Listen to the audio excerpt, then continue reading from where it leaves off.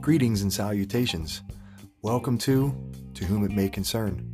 In this podcast, I'd like to address some hard issues, such as feelings, emotions, and day-to-day dealings with ourselves and with others.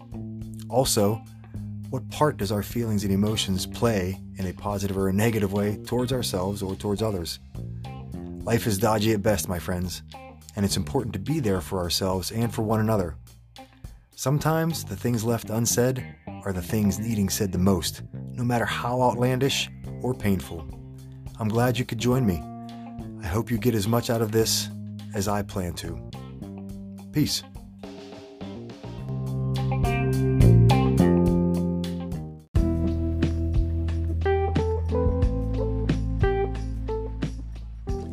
There have always been times of uncertainty, moments of chaos, feelings of loneliness. Heck, even in a crowded room, we can feel all alone. Each of us has been insulted, has done the insulting, has been hurt, has done the hurting. You get the point. All of this day in and day out business, no matter your age, is and will cause each of us to develop ways, hobbies, and modes of negotiating to get through all of life's certain unpredictabilities. I feel it's safe to say we all shudder at the thought of opening up and sharing ourselves, whether pleasure or pain, or our hurts and feelings, our failures and our dreams, etc. Everyone is waiting for someone else to go first, especially in the matters of feelings and emotions. Shame, guilt, embarrassment, and so on, whether mundane or epic, these feelings and emotions will leave things unsaid, unresolved, and therefore make us feel uncomfortable. I'm doing this for each of us, for you and for me. We are not alone in our feelings or our emotions. We all experience wonderful times, and we all experience the dark night of the soul. This is here to share with you, to commiserate with you, to clarify with you. My hope is to help others feel better in their own skin or whatever room they're in. I will gladly share my experiences through life, the good, the bad, and the very, very ugly at times. I have nothing to lose. I'm comfortable with who I am, who I've been, and work every day to improve who I will be. In other words, I'll go first. Growing up, I was a good boy who made a lot of bad decisions, sometimes to the point of my own pain, my own heartache, my own loss, and a few times my very near own mortal demise.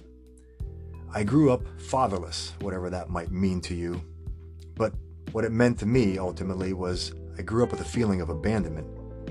I started a drug and alcohol hobby, turned habit, turned addiction at a very early age. The latter would lead to several overdoses and the death of many of my friends. Please feel free to speculate wildly as to the minutiae of those broad facts I just shared with you.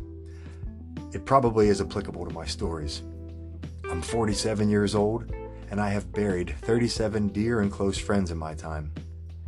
That being said, when things feel hopeless and all seems lost with your current state of affairs or all over, I feel you.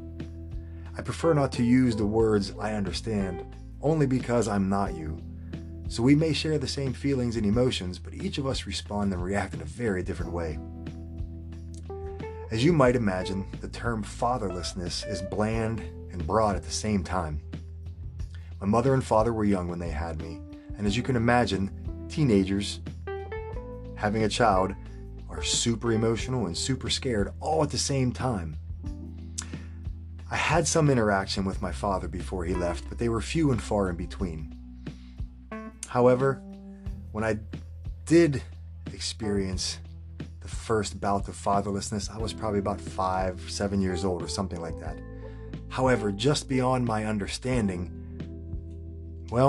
was a young man himself who just became a father and was scared out of his wits. So I couldn't possibly understand what he was going through. I could barely understand what I was going through, so subconsciously I deemed myself unworthy for sticking around for. Despite my childlike mind and nature and heart, I was hurt. Man, as I look back, I cry for that little boy's loss of innocence. Sadly, that wasn't the first hurt. The first hurt started when the fighting between my parents happened. The separation, the disagreement, and a little bit of hitting before things, well, ended up in the leaving. One thing is for sure, this was not your typical Nielsen family TV programming, nor was it even close to nuclear. Now, you and I don't know each other super duper well so far, yet however, we can both agree this is not a stellar start. Nonetheless, we start. Nonetheless, we learn, we adapt, and we respond and react.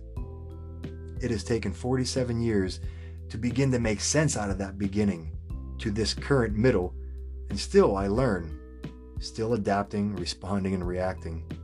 One would like to think I'm a little better at it than I was in my tender years. I'm definitely a lot better at it than I was in my formidable years. I have learned great and hard lessons and would like to share them with you from time to time. I'd like to share the impact that they've had on my life, the impact that they've had on others because of the impact it had on my life. And I tell you what, I won't mind at all sharing my good, my bad, and the very ugly if it helps others feel more comfortable in their own skin and learn to deal with some of the things that we leave unsaid. And as a result, maybe just end up learning to love ourselves a little bit each day. I'd like to say thanks for joining me. I look forward to getting with you again sometime soon. Until then, check your head and maybe check on some of your friends in their head. Peace.